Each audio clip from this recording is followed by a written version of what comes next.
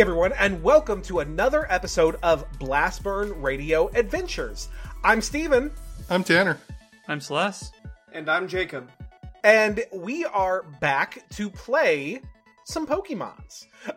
Specifically, unlike in our normal content, our normal show, we are here to do some roleplay set within the Pokemon universe. Now, if you somehow missed the last episode of this show, maybe go back and listen to that one. It's got a lot of the important framework for what we're going to be doing here.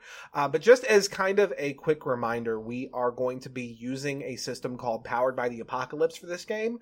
We've used their Simple Worlds framework to kind of craft a Pokemon-themed system out of Powered by the Apocalypse, and that's what we're going to be using.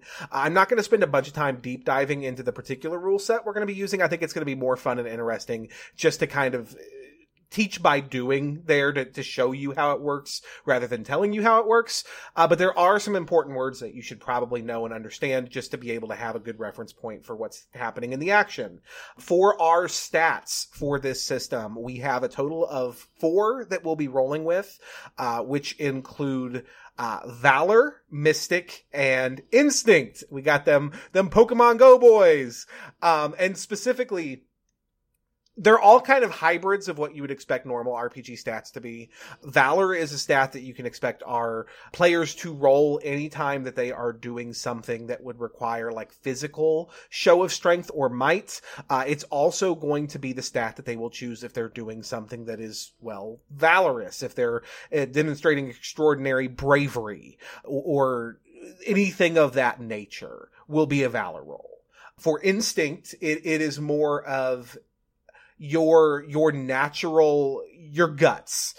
So anything that, a lot of what would traditionally be dexterity in like a Dungeons and Dragons game. So your instinct to roll out of the way of harm, your ability to, maybe pick a pocket in a way that your target wouldn't necessarily realize, would feel that what they're feeling is natural. Those would be instinct rolls. Also, your gut intuition, it would be instinct. And so would things like maybe using your natural charm to charm someone would probably be an instinct roll. So instinct is your guts. And then Mystic is your brains. So anything that would be involved in knowledge or technology, anything that would be mystical or magical in nature, because we have established we are playing in a Pokemon world where those are very real forces and not just stories. All of those would be things that you would roll Mystic for. Now, our final stat in this game is one called Bond, and it's a special one in that it is a shared stat between a trainer and their Pokemon, and it represents kind of the undefinable force of the strength of a trainer's connection to their Pokemon. So in our fiction, in our kayfabe, when Ash does something truly ridiculous, like KOing an Onix with Thunderbolt because it's raining, he's drawing on his bond with his Pokemon, and that's allowing him to do those things. Bond is the only stat that can go down in our game. If you command your Pokemon to do things that end very badly for that Pokemon, or just in general do things that hurt your relationship, you're going to take a very real penalty and a reduction of Bond there. Bond is also going to take the form of mechanics in the video games such as Pokemon Amie, where you can, through gaining this bond of trust with your Pokemon, they can do fantastic things like shrugging off status and living hits that should have KO'd them. Those types of things can be replicated in our game through Bond. So those are the 4 types of roles that you'll hear me call for from our players throughout the course of our gameplay, are Valor, Instinct, Mystic, and Bond, and that's roughly what they are. In addition, it is important to note that our Pokemon have a rough class structure, what we're calling our archetypes. We're not going to dig too deep into what those are, but the short version is it's going to give them all access to skills that may be similar to Pokemon moves, but are inherently different, and they get access to them in a different way. There's not very many abilities that are accessed in this way, but it's important to know that they're there and that our players' Pokemon are inherently different in that way. All of their archetype abilities draw on Bond as their defining force because they're acting above what would normally be possible for that Pokemon, just kind of within a particular progression path. So that's how those things work. And I hope that it makes sense, and I hope that it works for you guys as you're following along. Okay, so there's not really much to recap. All we did last week was kind of sum up our characters and our Pokemon and the world that we're playing in. So I think it's probably better to just go ahead and jump into that world, jump into our gameplay. What do you guys think? Yeah, let's get started. Yep. Let's fucking do it. Okay, so our scene opens on Celadon City at dusk. The sun is beyond the horizon, though the last rays of daylight continue to struggle into view, casting the city in the deep purple of twilight. It's the witching hour, when honest folks are seeking their dinner and their bed, and the more raucous or disreputable of Celadon are seeking a bar or setting about preparing for the night's business. Let's start with you, Tanner. What is Nick doing this evening at twilight? I'm probably actually headed home. Like, Nick is somebody who during the day is obviously he's casing joints, right? He's trying to pick what store he's gonna steal from at some point in the near future, and he usually has to do that in the day, you know, going in, taking a look at everything, figuring out where the entrances and exits are. You know, you don't want to be doing that at night when you might trip an alarm. So I'm actually probably headed home. And yeah, I'm headed home from Uptown in my very nice clothes that are very not quite perfect and kind of distinguish me as not fitting in Uptown, which we talked about last time. Okay. And I imagine that as you get close to home, as you get down into the more familiar haunts of the lower class of Celadon, you might get some good-natured jeers from maybe some of your neighbors who see you in all of your fancy finery and give you some elbows and some digs for putting on airs and acting above yourself. Yeah, absolutely. But fuck those guys. So Nick does not have friends in the neighborhood, is what you're telling me. I don't think that Nick's ever had a whole lot of friends. People who are rich spit on him because he was poor, and people who are real poor are all fighting for themselves, because when you're fighting for scraps and you need to live, it's you or them. Okay, and what's Sableye? What's Peridot doing? I always kind of picture Peridot as kind of either hanging onto my shoulder or following along, kind of out of sight because she's a ghost. She only really pops up when we're actually doing the planning work, or when we're pulling the heist, or when we're home. Because we've already established that I'm technically not allowed to have a Pokemon, so gotta act somewhat discreetly. Okay, very cool, very cool. So we'll say that you are on foot and you make your way home right as the sun is well and truly setting and the moon is rising and the night is starting, and you get to your flat. And you get to the front door, and on that door, you see a note, and it has your name on it, and it also has Peridot's. It's addressed to Nick and Peridot, and it has a very crudely but distinguishable, very crudely drawn Baneri next to your names. Hey, Perry, it looks like work's not done after all. Let's get in and get changed and head over to Luz.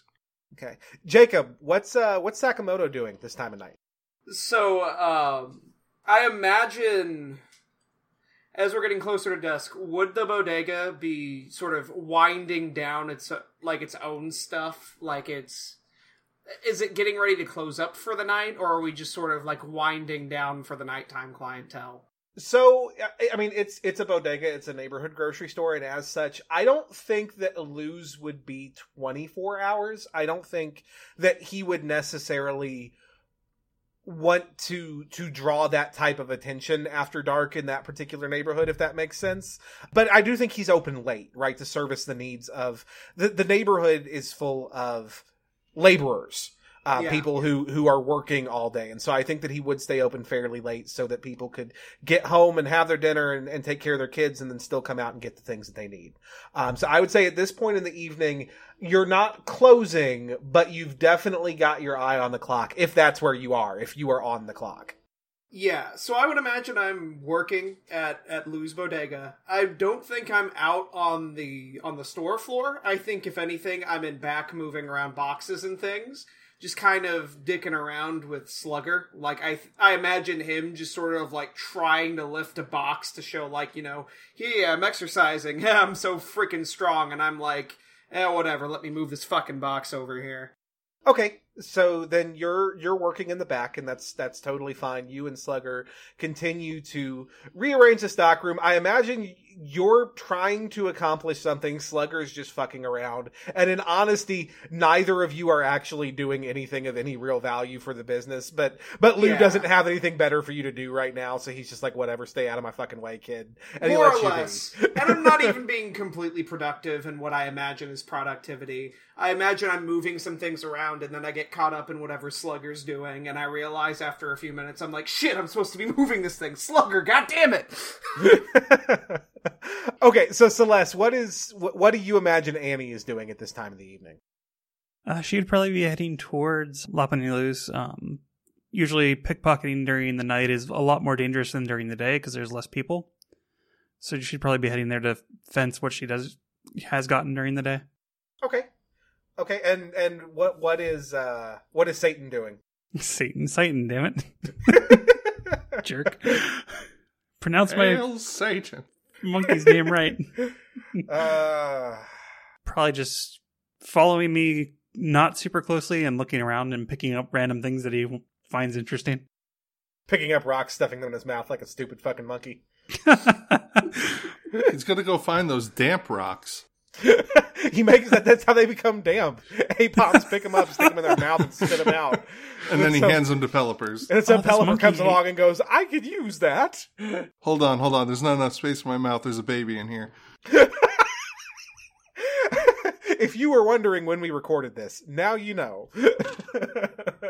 Okay, so Annie is making her way to the shop. Nick has been summoned, so he is as well, and Sakamoto's already there.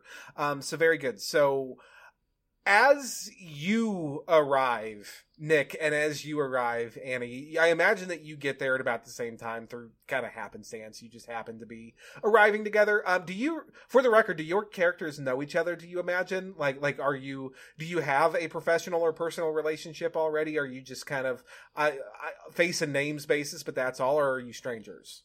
I kind of feel like anybody who works in the kind of criminal ring in Celadon would probably know of me. Nick isn't very physically oriented. He's a planner. So I'm sure that, what he's been doing, if he's been in any shady work, is been like a consultant, for, hey, we're going to, rip off this jewelry store. And he'd be like, yeah, no problem. I'll go check it out and I'll tell you what you need to know. So if any of you guys do shady work, you'd probably have heard of me. You may not have met me. I think Nick kind of keeps mostly to himself when he's not, working. Yeah, I can say for a definite, maybe Annie's heard of you, but knowing you would not be a thing that she would ever do because she's way too low on the totem pole to even know anyone in that ring at all. So Sakamoto would try to be social. I don't think he would have worked professionally with either of you two, but he has been looking into sort of getting a brains to his brawn. So I've definitely heard enough about Nick and probably a little bit about Annie.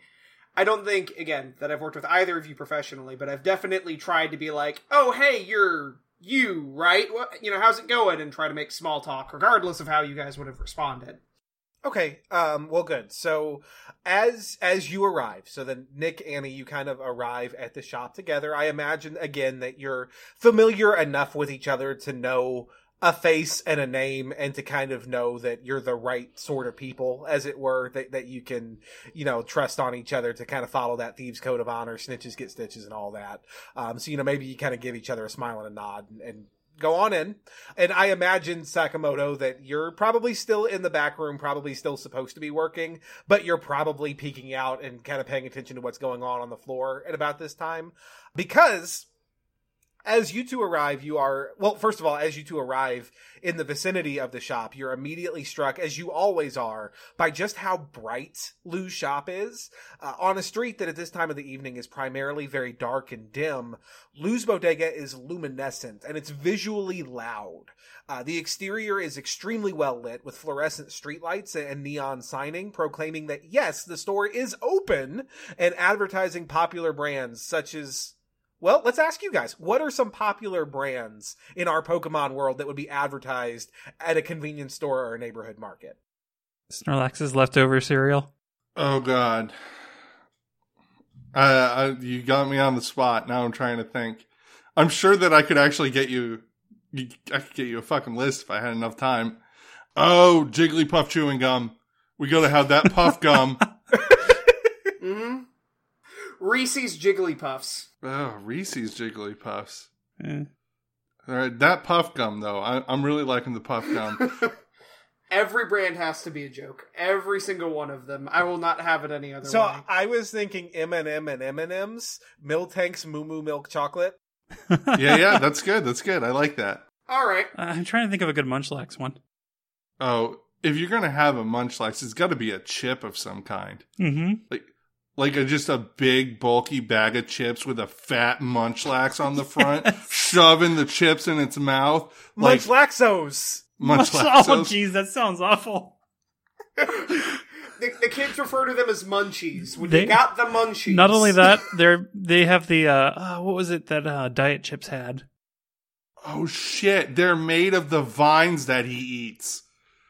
Like when he wakes up, he's gonna eat like 10,000 pounds of vines. It's like it's in the Pokedex. They're made of those vines. They're dried. They're dried salted vine chips.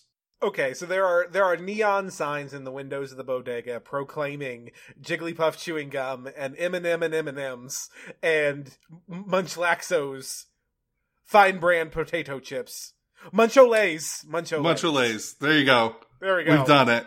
We Much better. nailed it in like 5. There we go.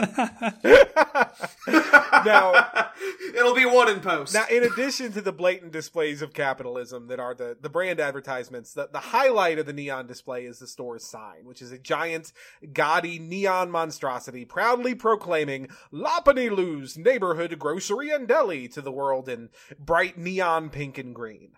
The effect is completed by one of those moving neon signs where it's basically 2 still images that fluctuate back and forth of a giant neon Baniri moving between those 2 alternating images to blow kisses to the onlookers. Despite the gaudiness of the display, however, there's an air of immediately discernible quality to Lou's Grocery. The proprietor clearly takes pride in his business, and that shows in the cleanliness and the upkeep of the establishment when compared to all of the neighbors around it. Now, as you approach, the automatic doors open and the door chimes brightly to announce your entry. As you enter, you hear the familiar voice of Lou, the owner, loud and clear and cheerful as he's clearly engaged in the story that he's telling. Yes, it's true, lads. The dastardly Team Rocket once made their home in this very building. Oh, don't let the trappings of my humble store fool you. It was a house of chance at the time, and the vicious gangsters made their home within. Until young heroic Red rolled into town. And Lou is just hamming it up. He's throwing himself into telling this clearly well-worn tale for a rapt audience of 3 young men wearing ball caps and backpacks with Pokeballs on their belts or on their shoulder straps. They are clearly young trainers out exploring the region. As Lou talks, his partner, Angel the Baniri, a familiar face to all of you, is standing on the counter next to him, and she's miming his motions as he talks, going, Baniri, bun, bun, Baniri! And the young trainers are absolutely enthralled. Between the story that Lou is telling and the adorable Pokemon, they just can't take their eyes off of them. As they stand enraptured, Lou's other partner, Buttercup the Purloin, winds her way between their legs, purring and rubbing against them. Actually, go ahead and roll Instinct for me. All 3 of us, or just those 2? Okay. All three of you. Again, you're eavesdropping from the back room. You're paying attention. 10? 5. 5. My instinct's, I think, +1. Yeah, I rolled a 5. I'm sorry, what did you get, Annie? 5. 5? Okay. So then, Nick, you and only you notice that as Buttercup is winding her way between their legs, her tail is dipping up into their pockets and coming back out with wallets. I'm just going to smile and watch. Now, as Lou wraps up his story, he gives the young trainers a pat on the shoulder and sends them on their way, shooting the 3 of you a grin and a wink behind their backs as they go. He shakes his head and he chuckles a little as he beckons you 3 closer, and he turns to Buttercup. Good job, sweetie. There's a puffin in it for you. On the counter behind him. Bun, bun, Baneri! Back on the counter, you see the angriest looking Baneri you have ever seen shaking her tiny fists at Lou. Oh, and for you, you great crabapple, who could forget our little prima donna? Now watch the shop, I gotta see to the young'uns. Angel kind of grumbles her assent, gives it a couple of another little buns, and she hops up by the cash register where the three of you already would know at this point, honestly, that there's a little bell there for her so that she can call for help from the human employees of the shop if there's a customer who needs assistance. Now, as Angel kind of takes her place, and as Buttercup kind of just winds her way off into the aisles unseen to do her cat thing, as cats do, Lou ushers the three of you to follow him, and he turns down an aisle. Now, for you three, for Nick, for Annie, and for Sakamoto, Lou recently gave you each a job. And this was kind of a big deal for you personally, even if not financially, because even though you've all been more or less kind of professional in your chosen paths of ne'er-do-wellness for quite some time now, Lou has always regarded you as children. He's been very accommodating and he's worked for you and with you, but never as a peer. And so for Lou to have approached you and said, hey, I have a job that I want you to work, it felt like a big deal to you. Let's start with you, Sakamoto. What did Lou ask you to do, and how did it go? Okay, well, I think what he wanted me to do was to be a distraction, really. To be the loudmouth little shithead that I am. Near, actually, probably a rival bodega somewhere around here, just to cause a scene so that people would be distracted for long enough while something's going on, and then to run as fast and as hard as I possibly freaking could. So, that I, could be safe, because he wasn't going to put me in any fucking danger. And, yeah, so that I could actually get something done. And how did it go? I would say it would have been a mixed success. I wasn't quite loud enough to draw anybody's attention or be useful, but I got away without a scratch on me. So overall, it's maybe a little bit more than he was expecting. Like, even if I'd have failed, it wouldn't have been the end of the world. So he's like, oh, you came out and you didn't fuck it up. Good for you. Okay, fair. Annie, what job did Lou give you? To be honest, Lou probably does not have much that he'd want Annie doing out in the streets on his behest other than maybe being a lookout for other people. So he more than likely just gave her a job to basically be a lookout while other people did what they needed to do so they wouldn't get caught. Okay, and how'd that go? I'd say it went okay. I mean, she just stood there and waited and nothing really happened. Okay. What about Nick? What job did Lou give to Nick? Lou asked Nick to consult for a group of thieves pulling a heist out of Saffron City.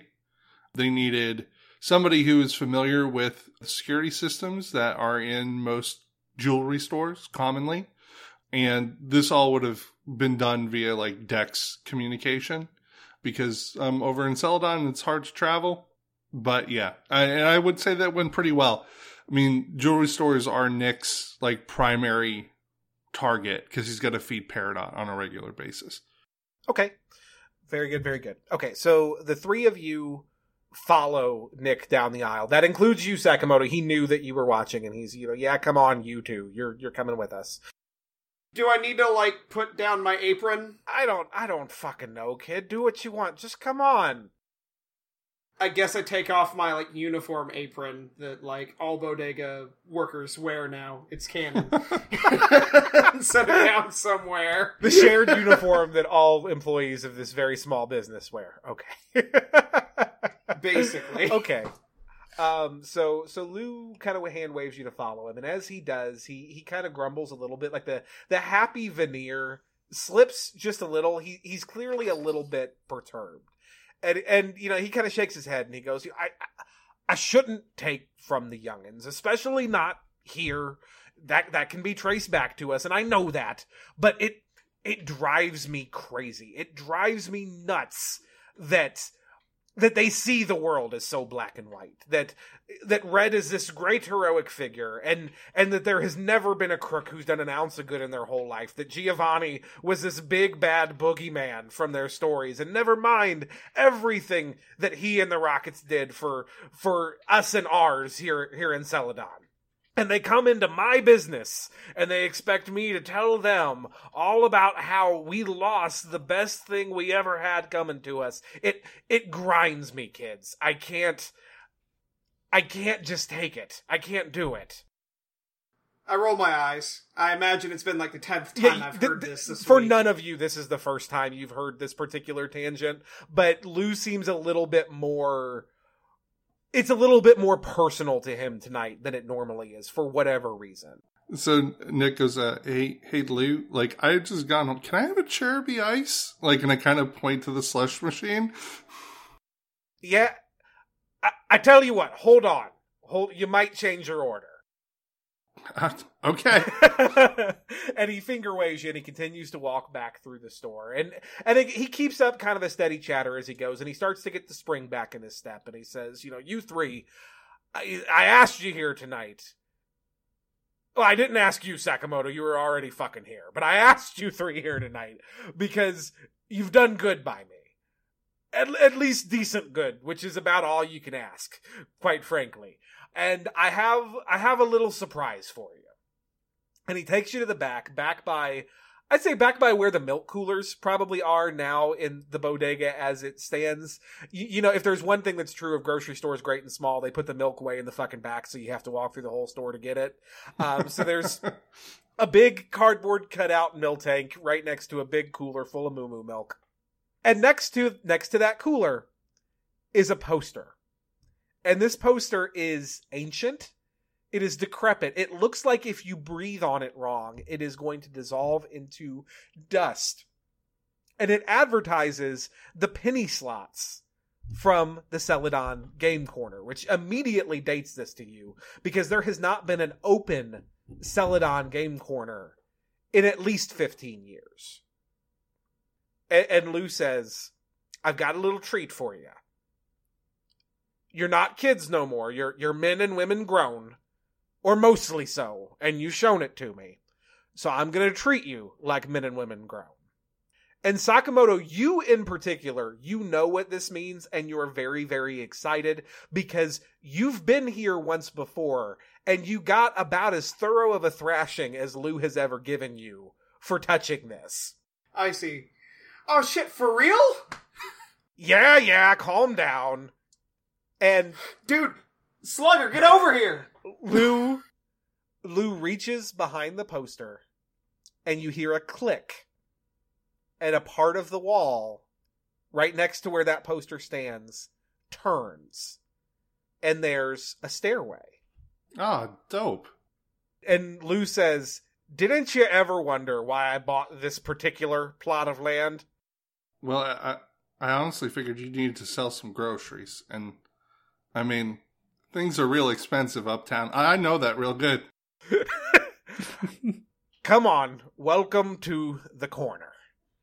And as you step inside, the wall slides back, and you can actually see that even here in the stairwell, there are little, like, intercom speakers evenly spaced.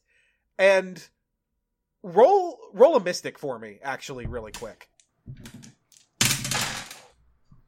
Oh, yay. Wow. 12. I think 6. I got a... Mystic? Yeah, mystic. 8.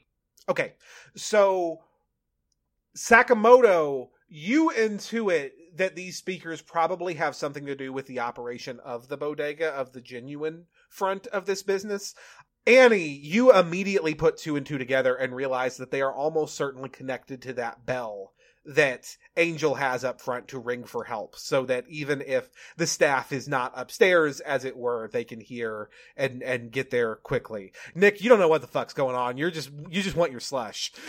God, I'm so fucking hungry. Like, my tummy's growling, and I'm like, I really want that Cherubi Ice. So he takes you downstairs, and as you're going, Lou just kind of quickly explains to you that in his younger days, he wasn't always the reputable businessman that he is today, even with a wink and a nod, because you know exactly how reputable of a businessman Lou is, even on the surface. But he points out to you that he actually has a personal history with this building, and as such, he knew what a great value in real estate he would be getting when he walked by and he saw the for sale sign in the window, and so he snatched it up immediately. And he tells you, he says, it took a lot of capital, a lot of renovation, but I'm proud to welcome you to the corner. And as you turn the corner, you come into a great open hall. Now, this hall is covered in, on the floor level, the strangest floor tiles you have ever seen in your entire life. They are just covered in arrows pointing in all different directions. and you kind of immediately wonder, who the hell would have designed a floor pattern like that? Shit, man. Out of character, I thought you were literally going to say, it took a lot of renovations, but I got those fucking floor tiles out of here.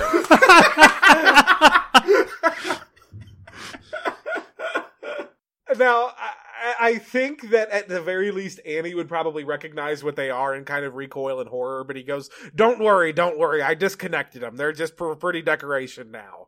And he walks normally across the goddamn floor and into, again, this great open hall. And now that you're not fixated on the incredibly bizarre floor, you realize that this hall, regardless of what its original purpose was, it has now been converted into a lounge, a bar and lounge. There is a fully stocked, full-service bar in one corner of the room. Very nice, very dark wood, clearly well-stocked, bottles floor to ceiling.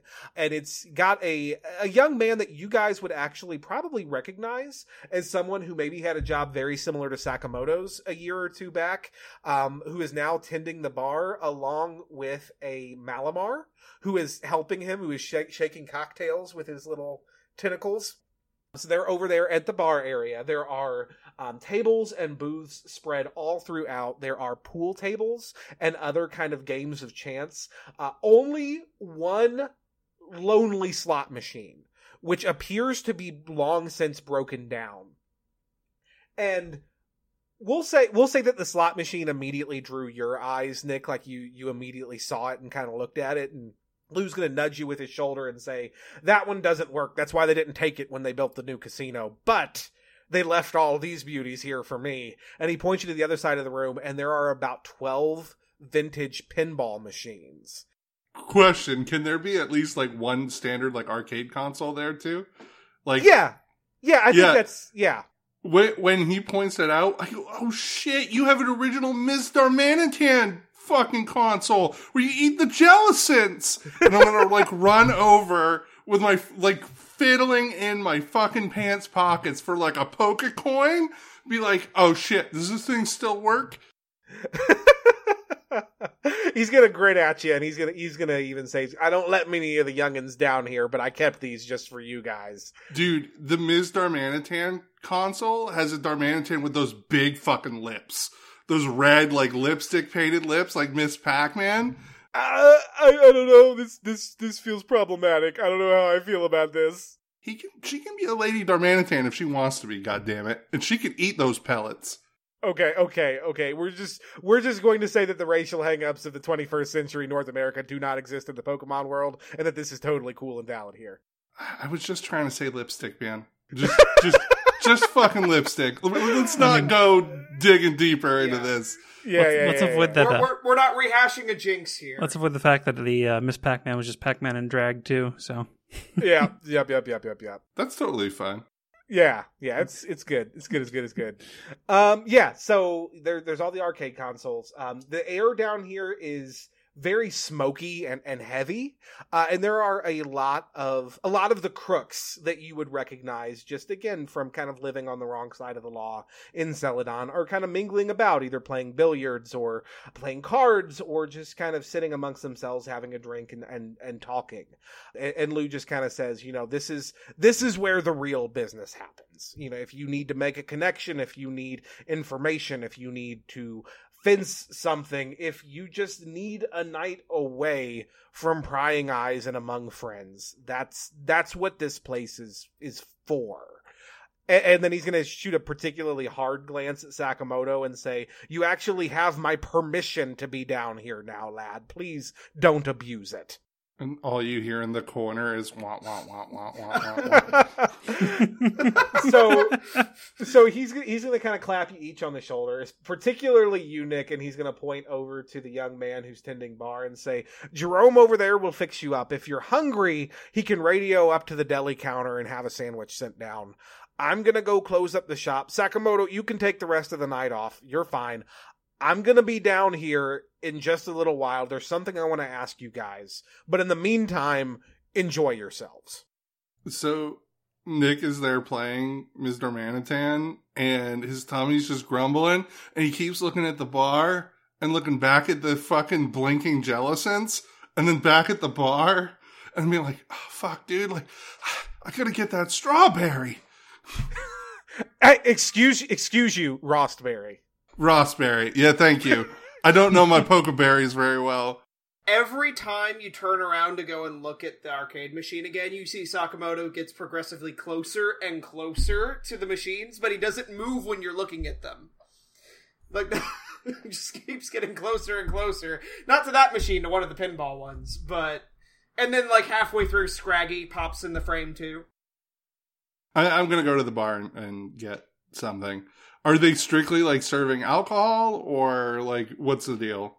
No, I would imagine, particularly, even if they only ever had alcoholic beverage choices, with the fact that Lou has seen fit to allow kids as young as you three down here, he would have made sure to have something stocked for you. I'm going to go up to, what was the name of the gentleman you said who was working the bar? Jerome. I'm going to be like, "Hey, Jerome, I'm real thirsty, man. Can I have a Cherubi ice? I need that ice." and Jerome's just going to kind of grin and nod, and he's going to elbow his Malamar. Malamar! And Malamar is just going to kind of, like, fade. Like, just kind of fade out. And Jerome's just going to look at you and smile. And a few minutes later, Malamar is going to fade back in with a large cherubi ice in his tentacles. Malamar! And hand it to you. And Jerome's just going to cheese. And he's going to be like, it scares the shit out of the kids upstairs when he does that.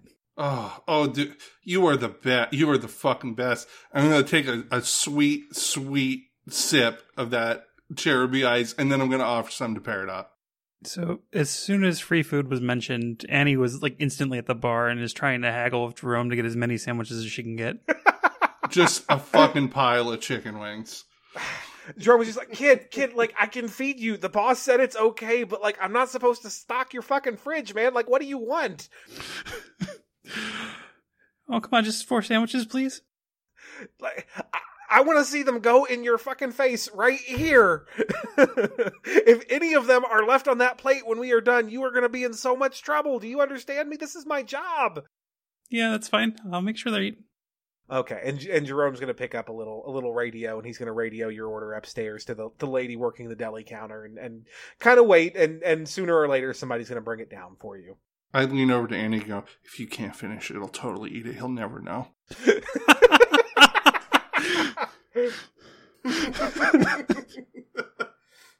So both me and Slugger are going to be playing the pinball machines. We're going to be playing 2 separate ones.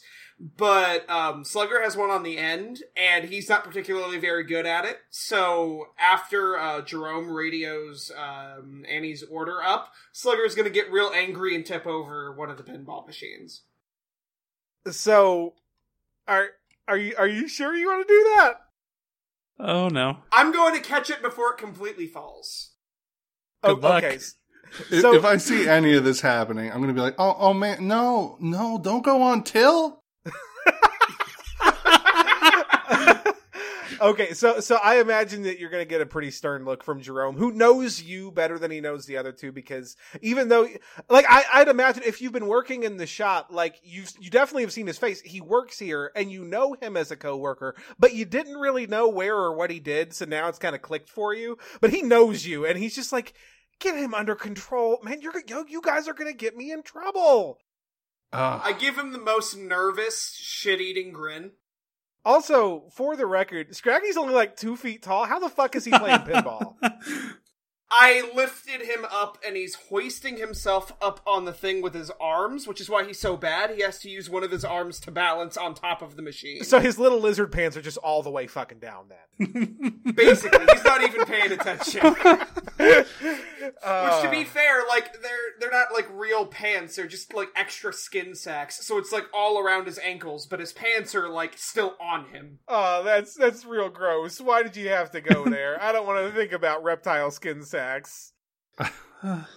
Jeez. It's not. I'm gonna walk over to the arcade area and look at Sakamoto and go, "You want to play 2-player Tortuga in time? Tortugas in time? Let's do it. Let's totally do it, dude." I actually grab Slugger and I put him like on my shoulders because I'm like, you can't play pinball alone. And he's kind of like fighting me and like punching my head a little bit, but I'm just like, come on, let's fucking go. I imagine Satan's trying to sneak behind the bar, but not being successful.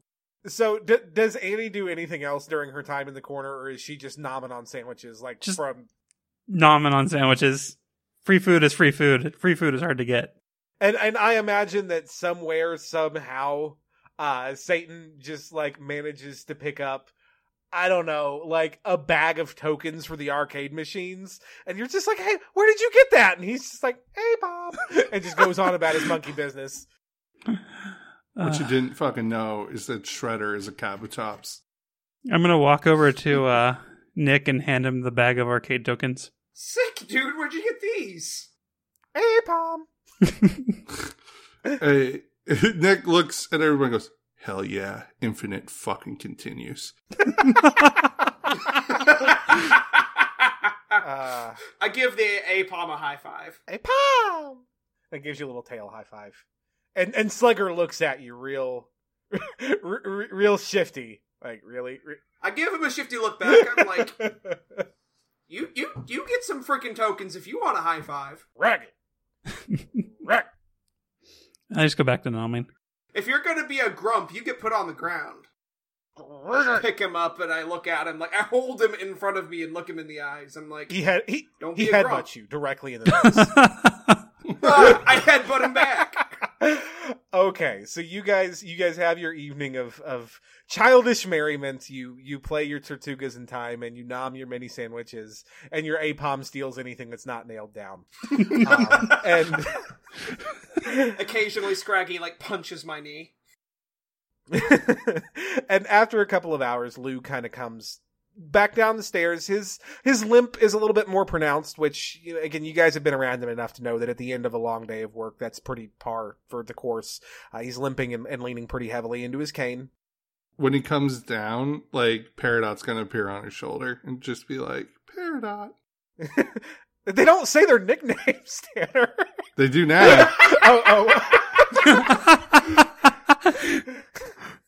Okay, so you just have a very weird Sableye. Cool. No, it can do whatever. You know what I mean, though. Yeah, I do. So he gives him the big old shit-eating grin and goes, Sableye! You're just trying to scare the shit out of the old man. At this point, Lou is thoroughly used to Peridot and his shenanigans, and he just kind of reaches up and scratches him under the chin with one hand, absentmindedly.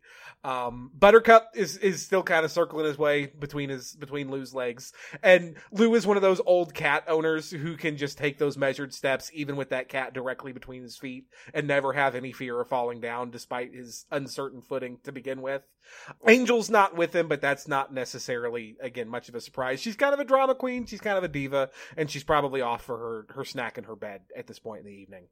So Lou kind of limps his way over to a nice corner booth, and he waves you guys as he passes and says, okay, come on, we need to have a chat. And he sits down, and Jerome immediately knows his job and brings Lou a big whiskey, just about a triple shot of whiskey and a decanter of water, and just kind of sets it down and kind of melts away. And thank you, Jerome. And he sits down, and he just kind of gets settled in. He pulls out his pipe. He gives it a good light, takes a few sips of his whiskey, and just just takes a minute to be. And again, you guys, I think at this point are all familiar enough with Lou that you may not know this particular routine, but you know that he's going to talk when he's good and ready, and nothing's going to make that happen any faster. Sure. So we're all standing there, and he's having his moment of like quiet and getting his pipe, and I'm sucking down the last bits of this Cherubi ice, and it's making that straw sound. And I just kind of like look at everybody like I'm interrupting the quiet moment. I'm like, sorry. And Jerome's Malamar just materializes behind you with a new one in his tentacles and goes, Malamar. Holy shit, dude. Are you psyched? You are! So he gives you the fresh one, he takes your empty, and Malamar, and just kind of poofs away again. So Lou's lit up at this point. He's fairly well content. He just kind of motions to you guys to sit in the booth, to sit down. And when you're all seated and comfortable, he looks you each in the eye, kind of in turn. He goes around the table and he says, look, things are changing here in Celadon. Things have been changing since before you three were born. It used to be us crooks, us lowlifes. We were a fraternity. We were a brotherhood. We all had each other's backs. We all paid our dues, paid our taxes, and we were looked out for. And that went away.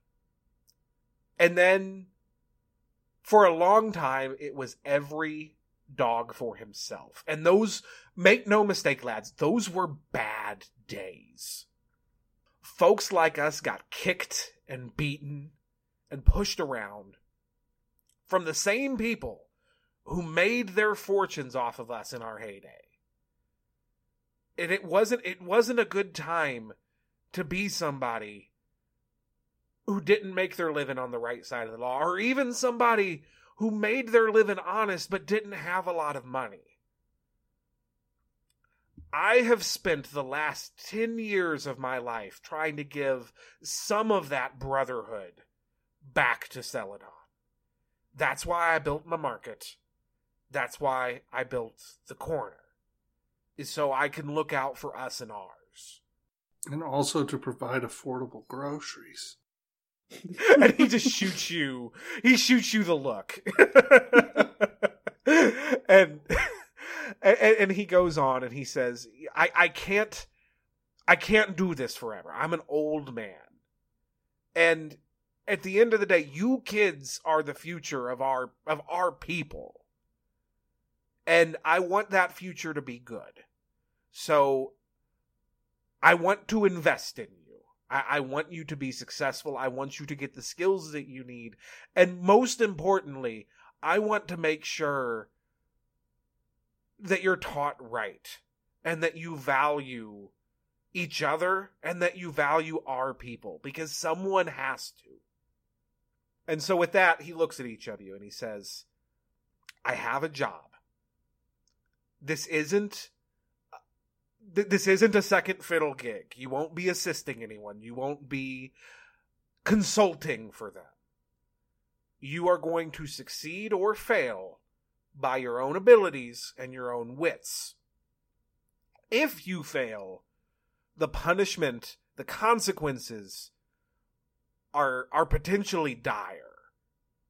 But if you succeed, and he holds out a very large bag, and Nick, you immediately, no roll necessary, you immediately recognize the clinking sound that gems make when they're up against each other.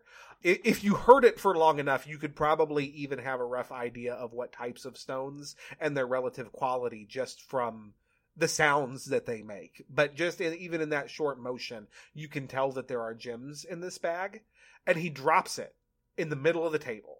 So I can probably assume that I'm not the only one who notices that. Peridot would know, and the second she hears the clinking, she comes a-sneaking, looking at what it is. I imagine that there's probably a shadow cast on the table by at least one of you, depending on where the light source is, and I imagine that her little pointy ears start to poke out from that shadow just a little bit, and so Lou's gonna look at you pretty sharply and be like, call off your spook, you haven't earned it yet. Come on, get back over here, you can eat later. Sam alive! I'll pull out one. Obviously, I have food for her for the day, so I pull out something out of my pocket and go, come on. Okay, so she's just sitting there noshing on her Cherubi Ice Ruby as you're slurping on your Cherubi Ice. Yeah. And so, yeah, he drops this big bag of gems in the middle of the table, and he says, this represents enough wealth to set all three of you up considerable for some time. It's enough to feed that damn demon of yours for 3 months. So... retire or feed your Pokemon. Pet ownership. And then in addition, he pulls out a much smaller pouch and he sets it on the table. And he says, this, however, I think is the real reward. And he says, so for the record, I just want to establish something really quickly for your characters. It's something that we haven't discussed super in detail yet. We've discussed broad strokes, but not specifics. But your characters would be very, very aware of this. Okay? So we've talked before about how you can't be legal trainers because of your ages. And that's true. When you turn 16, you can register with the Pokemon League. And at that point, you can have Pokemon and buy Pokeballs and use the PC system and have a Pokedex and all that good stuff. I think I said have a Pokedex twice. I don't fucking care. But under that age, it's illegal to do so. And in spite of just the general illegality, which I don't think would bother you guys too awful much, because, I mean, at the end of the day, you're all, to greater or lesser degrees, crooks. Like, you break the law on the daily to live. So that wouldn't necessarily bother you, but it also just makes things very, very difficult. Pokeballs in particular, when they capture a Pokemon, they automatically register it to the cloud, essentially, to your trainer ID. That Pokemon is immediately and irrevocably registered as yours unless you trade it. Which means that Pokeballs don't function for you. Because if you throw a Pokeball, you have no trainer ID for it to register to. And if anything, it's just going to lock up and it's going to alert the authorities that you're using Pokeballs without permission. So, actually, I'll ask you, because generally speaking, you either do without Pokeballs until you're of age, even if you're an illegal trainer, or if you have them, they have been hacked and modified, which is very difficult to find and very, very pricey. So, I'll say for you, Sakamoto, Slugger is almost certainly in a Pokeball that is registered to your mother and not to you. I think that's the most likely scenario there. But, I mean, Nick and Annie are both orphans at the end of the day. So, Nick, I'll ask you, does Peridot even have a Pokeball?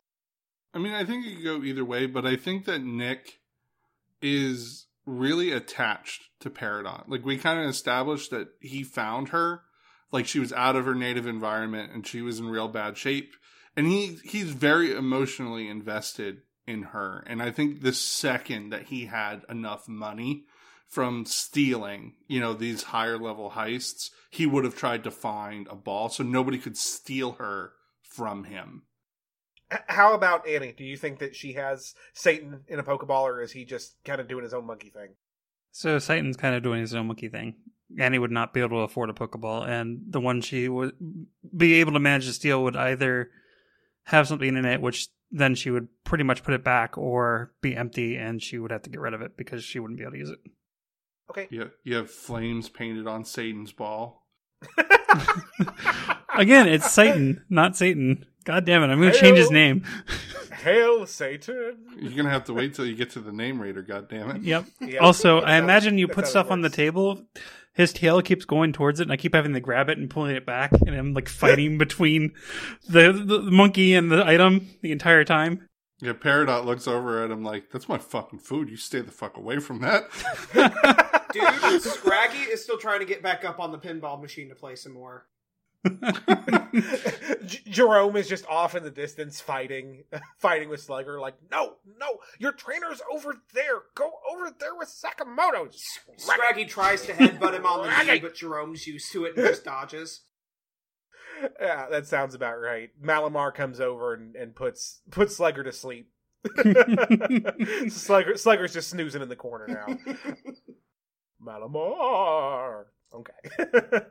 So Lou puts a second, much smaller case on the table, and he opens it, and inside are 3 Pokeballs. And they're in their small form, in the anime where they can shrink down to real little. They're real little, but he pulls one out and he hits the button and he makes it big.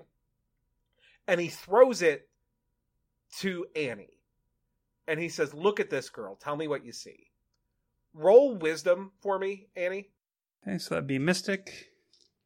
Let me go ahead and roll. It's going to be 6. Okay. You can't really make heads or tails of it. So, you can't tell anything just looking at it. She gives him a really confused look and shrugs. This just like street level thief picks up a ball and goes, eh. She can't tell a difference between the one she's gotten before and how useless they were. Nick, you want to try? Yeah, sure.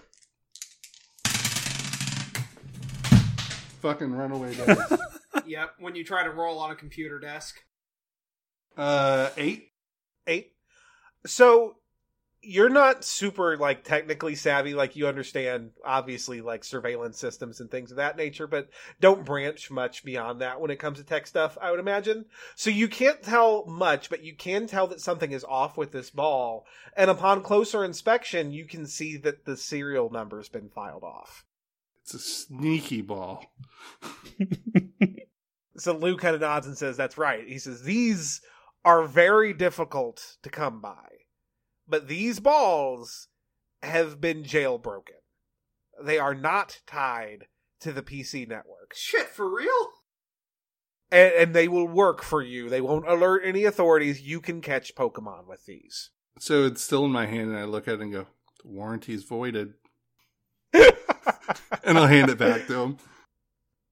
So Lou's going to look you all in the eyes, kind of just to make sure that you understand the gravity of the reward that you're being promised. And he's going to say, this is all yours if you do one job for me.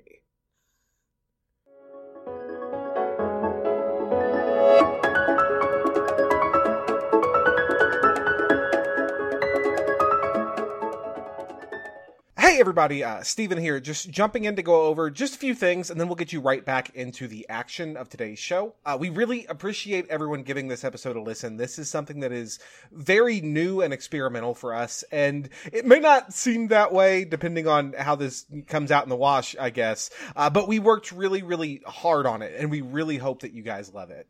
If you haven't already, please be sure to rate and review the show on iTunes. It helps us tremendously and helps us grow the show and find new audience. And guys, we've talked about this, and it's been a very long time since we got any new ratings or reviews. So I don't know that you're doing a great job of listening. I don't know that you're holding up your end of this relationship, and I'm a little bit disappointed in you guys. I don't want to have to do the dad voice and give you the look and be real disappointed, but I'm kind of feeling that way. So maybe go give us a review, and I won't have to tell your mother about this. Also, if we haven't already, we will be giving this show its own feed on iTunes. So even if you've already reviewed Blastburn Radio and thus you aren't on my disappointed look list, maybe consider giving BBR Adventures its own review as well. Thank you. We really appreciate it.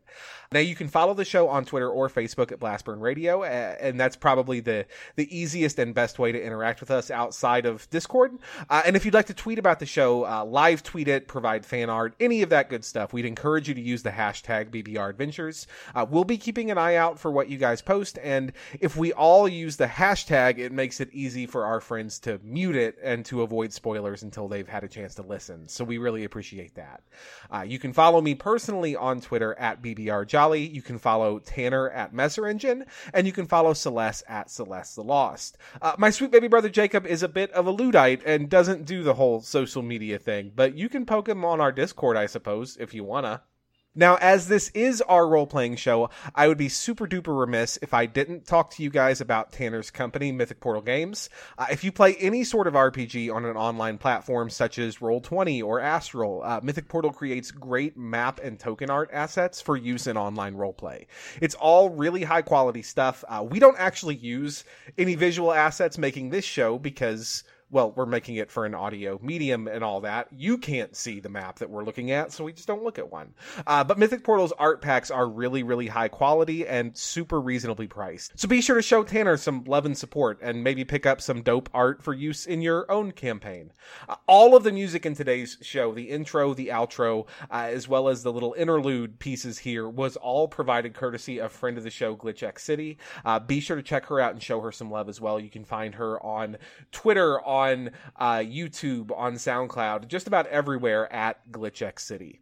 Lastly, this show in particular is made possible by the support of listeners just like you over at patreon.com/challengeacceptedmedia.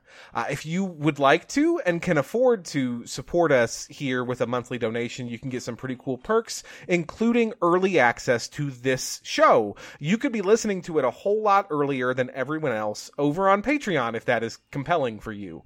Ultimately, if you enjoy this show, if you want more content and more frequent releases, your support on Patreon is what can ultimately make that happen. And thank you so much to everyone who has chosen to support us monetarily. We really cannot thank you enough for that. Okay, that's enough commercials. We'll go ahead and get back to the show. Thank you so much, everyone. And I love your faces. Okay, bye-bye.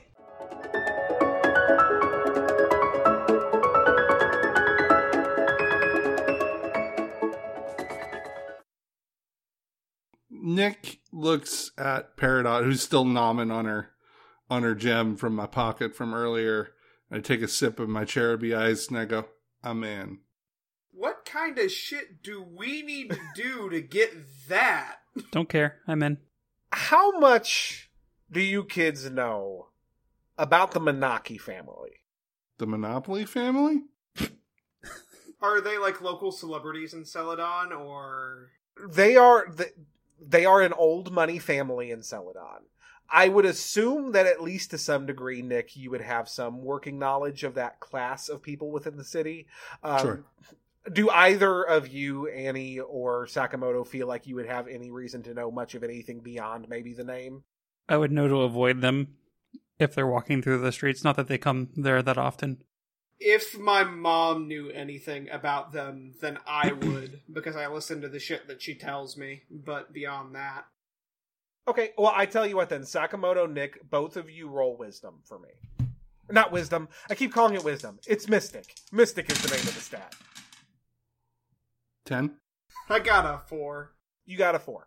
Okay, Sakamoto, you are pretty sure that you've heard your mom bitch about cleaning their underwear at some point, and that's basically it. And you're wrong, by the way, she hasn't. But that's what you think. Nick, you recognize the Menaki name as the name of an old money family here in Celadon. They're old money, but they're not particularly moneyed these days.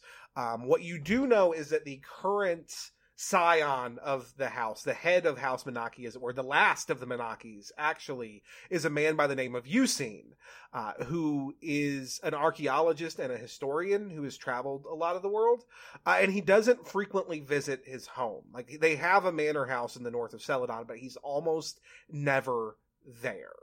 So, since I know this, I'm going to look at Lou and goes, you want me to rip off their manor? I bet he's got all kinds of shit that he gets on his travels, leaves at home, pretty much unguarded. And Lou's going to smile and nod, happy that you kind of get the drift so quickly. And he's going to say, specifically, we have a client. And that client requires one specific artifact out of the Menaki Manor. Now, they need you to pilfer enough goods that Yusine cannot tell that you were sent for that one item, but not so much that he starts a manhunt for you. Fair enough. Now, there's no traditional security in the Menaki Manor. He does not have an alarm system. He does not have security cameras. But he has traveled all the known land, chasing down legend and rumor and myth. And the man has acquired some frankly weird shit. I need you to get into his house, get what we need, and get back out. And I need it by tomorrow. What time tomorrow? Like, are we talking mid-morning? Are we talking, like, end of business day? Like, I put my hands up, I go, these are legitimate questions. 36 hours. It's, at this point in the evening, we'll say that it's a Wednesday evening at about 10 p.m., and so we'll say by 10 a.m. on Friday morning. All right. So Lou is going to get out a map, and he's going to spread it out over the table, and he's going to wink at you kids, and he's going to say, normally this type of intel would cost you, but it's the first time, and the first one's always a freebie. Got to get you hooked. and kind of wink and roll it out. And he's going to show you a map of exactly where the Menaki Manor House is located. And he's going to point out to you that it is in a neighborhood of equally rich homesteads. And specifically, he's going to point out that at the front of the house, there are guard stations on every corner. Again, the old money of Celadon knows what the south side is up to, and they don't particularly want any of it coming up north, and so they tend to pay to have their homes fairly well protected. So there's guard stations on either corner where Officer Jenny's patrol fairly frequently. There are the 2 manor houses on either side of the Menaki residence are occupied, and are occupied by fairly wealthy and influential moneyed individuals. And more specifically, they are occupied by moneyed individuals who have been the victims of thefts and robberies. And so those houses are fairly vigilant. Those homes are fairly well secured. The Menaki house has never been burglarized. And Lou explains to you that that's for a couple of different reasons. Again, Eugene is not a rich man. His family is old money, but he has not chosen a career path that has been particularly financially lucrative. And in fact, while you can make all the arguments you want about the wisdom he has obtained and is now sharing with the world, the fact of the matter is he spent his entire life squandering his great-grandfather's fortune. And so the manor and his artifacts are reasonably most of what he has to his name at this point. He does point out that the manor does have a very extensive garden out back. And he points to the garden and looks very pointedly at you, Nick, and he says, this is your thing. I'm not going to tell you how to do your job, what you're good at. But if I was casing this place, I would come in through the garden. You're far enough away from the neighbors that you're unlikely to raise a fuss.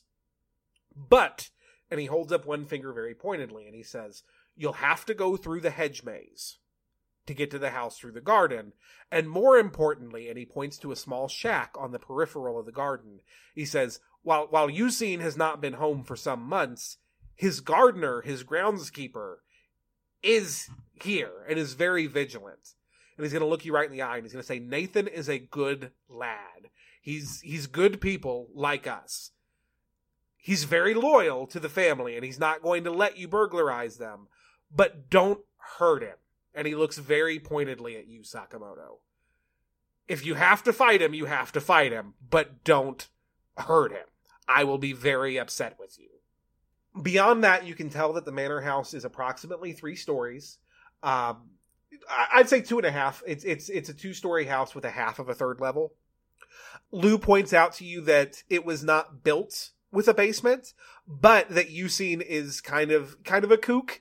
He's kind of eccentric, and it's not beyond belief that he would have excavated one for himself. So he cannot guarantee that there is no lower level, only that the manor was not built with one. And at that point, he's just going to kind of throw his hands up and say, that's pretty much the extent of what I know currently that I feel will be useful to you. Again, no one has been in the manor house in at least 6 months. No one has cased the joint in many, many years. So I don't have much knowledge of the layout of the inside. I could not possibly tell you where the item you're looking for resides, only that it's in there and that you must find it. All right. Well, it sounds like time's of the essence, so we should probably get started. Okay, so Lou is encouraged by the seriousness that you're showing this job, and he looks at each of you in turn and he says, kids, I want you to succeed here. I want you to do well, and I hope that's clear. Do you have any questions for me? Is there anything that I haven't told you that you'd like to know that I can help you with? Do we expect the owner to be back at any time in the next 24 hours? Last I heard, old Eugene has taken a temporary teaching position over at the Oak Institute. And it's mid-semester, so it's not impossible. Like, he could fly home for some reason, but I don't see any reason to anticipate him leaving the school in the middle of a school week. Gotcha. Okay. I don't have any other questions. Do you guys? You seem to know the gardener pretty well. What Pokemon are we expecting to run into if we do run into them? So, old Nathan doesn't actually keep a lot of Pokemon. That being said, there are a lot of Pokemon in that garden. There's a lot of wild ones that do odd jobs for him for treats. He's got a real way with the grass and the bug and the flying type Pokemon. They take a shine to old Nathan.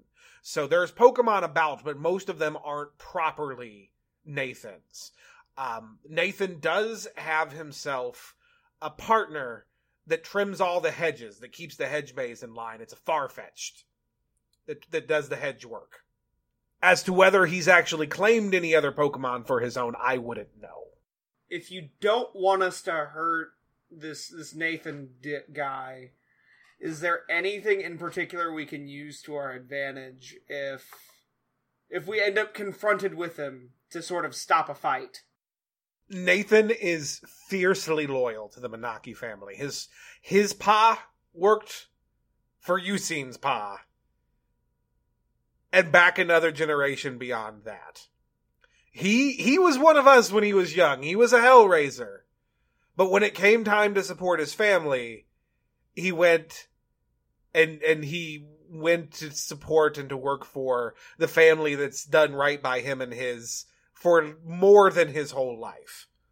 There is not a thing on this earth that you can offer to that man that will trump his loyalty. All right. Best thing would be for us to avoid him then, at most cost. Avoid him if you can. If not, flee if you can. If you have to confront and fight him, please don't hurt. If he's stubborn, I can't promise anything.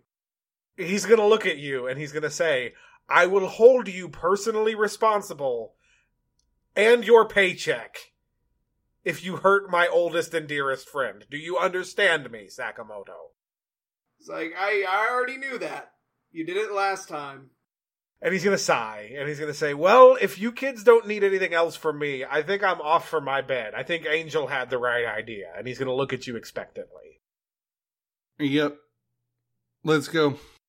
Okay, good night then, kids. And he's going to holler over, Jerome, lock up the shop when everybody's gone. And he's going to kind of stump his way back to the stairs with his cane and with his brandy. Whiskey? Brandy? You said whiskey. Whiskey. Whiskey, with his whiskey. He's taking the whiskey with him. He's got his whiskey and his cane, and Buttercup, I think, at this point, is probably curled up on his shoulder, hitching a free ride, as, cats are wont to do. And he just kind of stumps his way over to the stairs. You guys would know that Lou maintains an apartment above his shop, and so he's actually heading up a couple of floors to head for his bed. All right, so you guys at this point, you have 36 hours on the timetable that Lou has provided you to figure out a plan of attack and to commit this heist on this manor house. And at this point, you've gotten basically all the information out of Lou that he's going to give you, unless you think of any other specific questions and hunt him down. How do you want to proceed with prepping for this job? I suck down the last of my Cherubi ice. I crush the empty cup and throw it in the trash and go, let's get to work. Okay, now bear in mind, it's 10 p.m., and the Manaki Manor is in the wealthiest part of the wealthy part of Celadon. Oh, good thing I'm dressed to the nines. I shore up my tie, make sure I look good in my jaunty hat, my fucking dapper hat, and we're going to go for a walk uptown. Or I'm going to go for a walk uptown and figure out what our best point of entry is going to be. Okay. Sakamoto, Annie, are you going to go with Nick, or are you going to let him take that solo and work on something else? So you just want to go and case a joint, right? Yeah, I'm going to walk on by. I'm going to have my invisible friend go take a look at that garden, that hedge maze, and then come back to me so that we know what we're doing. I'm going to follow Nick, but I'm going to stick to the shadows and try to look around where corners are and places to hide. Places where people could pop out of where I wouldn't expect them to. Things like that. Okay. I do have a question about how far would the apartment that me and my mother are living at be from uptown? Would it be like on the edge of southern Celadon? Would it be like far south? Well, I would imagine that you probably live in the neighborhood surrounding Lou's. Again, like this building was kind of a staple of your neighborhood, your area growing up. And with that being the case, I would say that you're deep in the heart, like you're like pretty much smack dab in the middle of what we'll call the, I don't know if slums is necessarily the right word. Even in the poorest parts of Celadon, like people clearly take what pride they can in their ownership of their homes, right? Like it's not truly a slum, but you live in the middle of the seediest part. You're talking probably, if we're saying, and this is just an example for scale, mind you, if we're saying that Celadon is a city that's, let's say, 30 miles circumference, you probably live a good 10, 15 away from the ritzy, the wealthy district. Okay, so I would be pretty far away then. I personally don't think that I want to go with them. I don't dress the part to be in Uptown. That's not me. If I go there, I stick out like a sore thumb, and I'm gonna attract unwanted attention. But if something goes wrong, I want to be relatively close to be able to, like, bail my people out. So I think... Is there a Pokemon Center in the Uptown? Yeah, absolutely. Actually, ironically enough, the gym in Celadon is actually kind of in the seedier area. It's about as far south in the city as you can go and still be in the city. And it's blocked by bushes for some fucking reason. Like, nobody's ever understood that. But there's all these bushes growing on the road to the gym that trainers have to cut down, and they come back and replant them. It's fucking madness. But the Pokemon Center is only a couple of blocks away from the financial district, where like the department store, the shopping mall, things of that nature, is the retail district, which I would say is probably within a good solid 3 or 4 miles of the wealthier neighborhoods. Okay. Then I would tell you guys to go ahead and take my number, and I've got like a shitty old flip phone, like it's not even a smart like phone that we probably have in this era of Pokemon. It's a shitty thing that I use just to text my mom and let her know when I'm going to be home. Give you guys my number, tell you to put me on quick dial. If something goes wrong, let me know and I'll come running with fucking Slugger.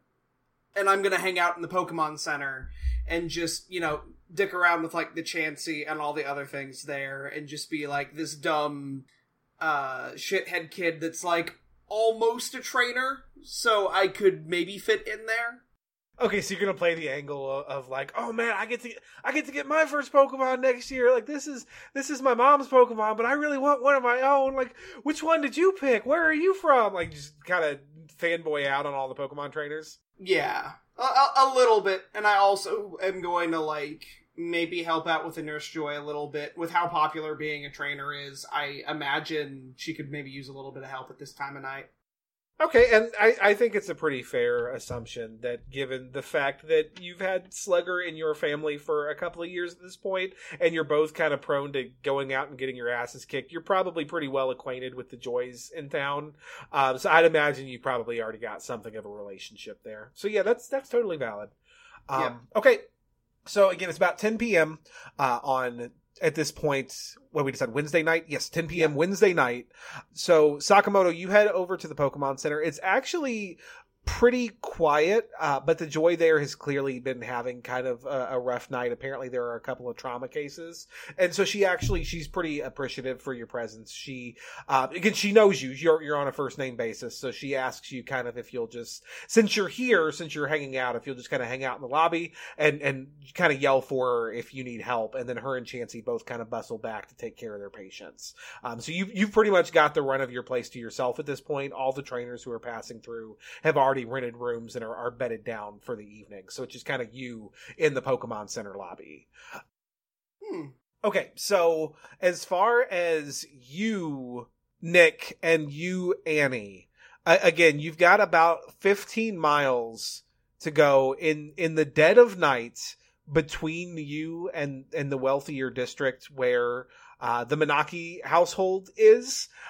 It's 10 p.m. And even totally discounting the fact that you don't necessarily 100% look like you belong in the wealthier district, you're young enough that you don't necessarily look like you belong on the streets at all. So what is your approach? What is your strategy? How are you making your way from the seedier neighborhood around Luz to the upscale nicer neighborhoods surrounding your mark. Well, there's a couple of things to consider here. I don't imagine that there's a whole lot of people watching for traffic coming from uptown, downtown. They're watching uptown. Like, nobody comes into downtown at night, like in Celadon. It just doesn't seem like a good idea. So exiting shouldn't be a problem. The second thing is, yeah, I'm a young person walking in uptown. I'm dressed to the nines. My question for you, because I live in town and I know most of the wealthy targets around, do I know anybody who lives in this area of uptown who have kids that aren't around, who are attending the Oak School, who might be back for whatever reason? So if I get stopped, I can be like, yeah, I'm just headed home. Like, I live down here. Roll wisdom for me and take advantage on it.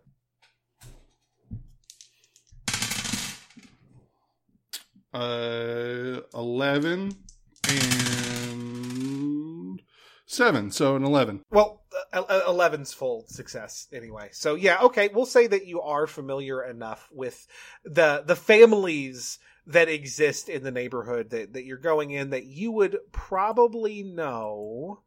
Okay, so you, as a resident of Celadon and one who is more familiar with kind of what the high and the mighty are doing around the city, because you need to know who they are and where they are to rob them, you would be aware that the Hikami household is relatively nearby to your mark. The Hikami household is the household of Erica, who is the once and former gym leader of Celadon City, and whose family has deep, deep roots here in the city. She no longer manages the gym, but she does still manage her perfume, her fragrance business that is a very large industry here in Celadon, and thus she has made a substantial name and wealth for her and her family. She does have 3 children, and one of those is a boy who is more or less your age that you could probably pass for. Does he have a name? Yeah, we'll say that his name is Aiden. Okay, so if that's the case, what I'm going to do is I'm going to exit downtown Celadon, headed like I would normally to uptown in the morning. The biggest thing about going someplace where you're not supposed to be, and Nick would know this, like I'm reasonably certain that he would know this, is to look like you belong there. To not draw unnecessary attention to yourself. Just go about your business like there's nothing fucking wrong. And on our way there, I'm going to look at Peridot, who's riding on my shoulder, and I go, I need you to stay invisible. And I'm going to tap my shoulder twice when we get near the manor. I need you to go look out that hedge maze, find us a way through, and then come back to me. I'll give her instructions on where I'm going to wait. Somewhere beyond the mark so that she can come back and find me. Does that go over okay, or is she real grumpy about it? Roll bond. She's real grumpy about it. I rolled a 4. Yeah, so you've been around Peridot long enough to know that she's not super pleased about this plan, but she does. You can tell from her mannerisms that she does approve of the stealth factor. Again, she's very cautious by nature. And so the fact that you are not engaging anything that she is to scout out and either find an answer or flee if it becomes apparent that that's not going to be possible, it falls very much in line with what she's inclined to do anyway. She doesn't like splitting up. But if you have to split up, she does see the sense in this plan. And so she reluctantly agrees. So when I see that she's obviously a little upset about it, and I go, hey, like, I know, but if I get caught poking around the house, it's going to be a lot harder for all of us to come back in a few hours and do what we need to do. Like, I don't want to be away from you any more than you do. You know that, but you can disappear. I can't disappear, and I don't even have any Cherubi ice left. Like, I know that would make things better, right? I'm just some kid drinking Cherubi ice. I don't got it. So I need you to do what you do. You're my eyes. That's why I feed you all the gemstones. And I pull one out of my pocket and go, I got a little emerald for you. Will you do it for an emerald? Sableye. And then she immediately greedily stuffs the whole thing in her fucking mouth. Because that's my girl. Because she's a deviant. Okay, so that's your plan then, Nick. Annie, how do you plan on making your way through these upper class neighborhoods? So my plan, getting through the downtown is going to be pretty easy. I should be pretty familiar with those streets. It's going to be a little bit more complex in the upper streets. This late at night, how well lit? Or how... How well lit? Oh, there are at least 5 Lytton. No, how well lighted is the place? I don't even know the word. How well lit? How well lit? Yes.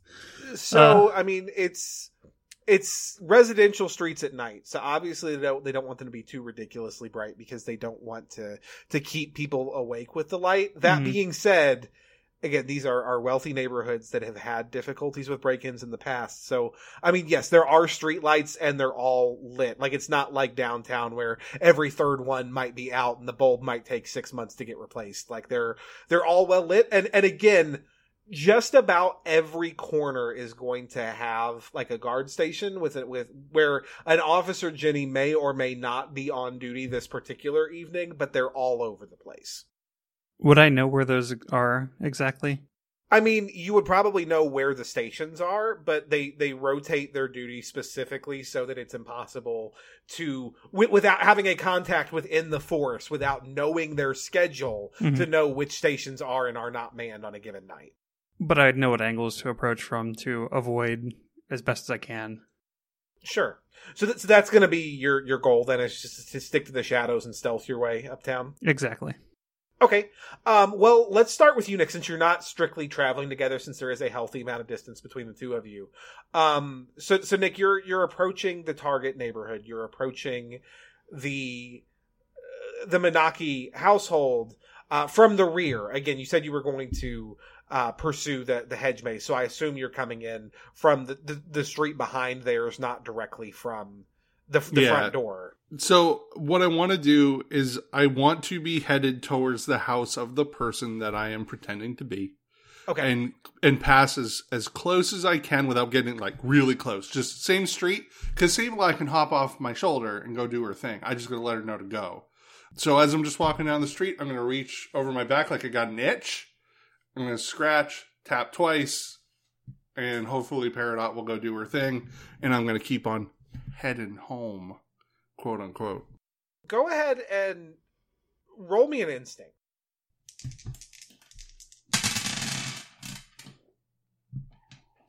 Well, that was 2 ones. Okay, mark experience.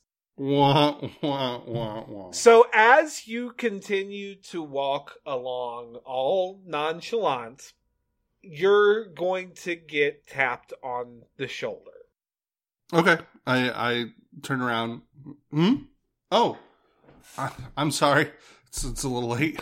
So standing behind you is probably a middle-aged, I would say somewhere in the realm of 30 to 40, woman in a blue uniform with blue hair. It looks like it may have been navy at one point, but it's starting to lighten. It's probably more of God, I'm not good with color shades, you guys. Lighter than navy, not as light as sky blue. A blue, the blue kind. The blue kind. Or a cyan, I don't know. Yeah, it's blue hair, kind of up in a messy bun, like a ponytail that was just folded over once. And she looks at you, and she's just going to go, "Young man, what on earth are you doing on the streets at this hour?" Is this what day is it? It's Wednesday. At this point, I'd say probably 10:30 p.m. Dumb question. I know we talked about the Oak School and everything, but do regular kids have school? Yes. Like, is this a school night? Yes. So in the Pokemon world, not every child has school. School is not 100% mandatory, but there are a number of public schools in addition to the private institution that is the Oak School, and most kids do opt to go to school. Okay. I'm going to say, yeah, I know I really lost track of time. I was hanging out with my friends, and here we are. My mom's going to kill me. I'm actually trying to get back home. I'm Aiden Hikami, and I offer my hand to shake. She's going to look at your hand, and she's going to look back up at your face, and she's going to go, "Okay, Mr. Hikami, where'd your spooky friend go?"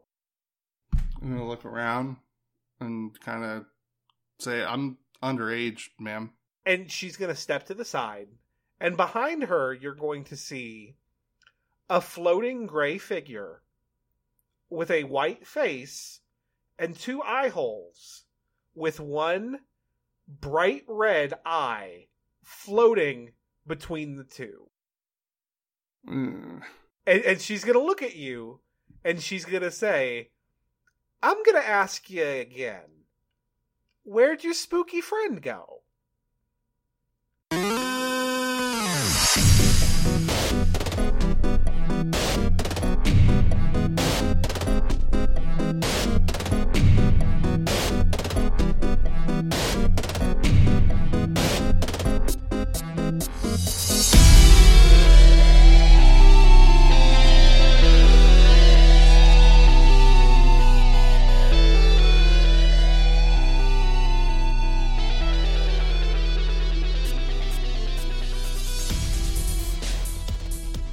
Okay, Celeste, what is...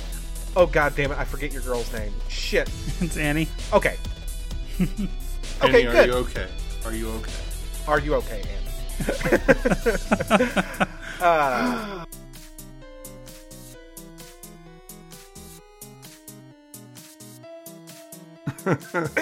I am so fucked, you guys. Oh, jeez. Rolling 2 1s on the most probably important roll of the night. Hey, you fall This forward. is the moment when I realized that I left my tie undone. You've got 2 weeks to think about how you're going to talk your way out of this one. I'm not. I'm going to Poca jail. Good luck, you guys. Week 1, assaulting the Jenny. Well, I don't have my fucking Pokemon, so that's not going to happen. Fucking Scraggy comes out of nowhere and just headbutts her in the head. Fucking run!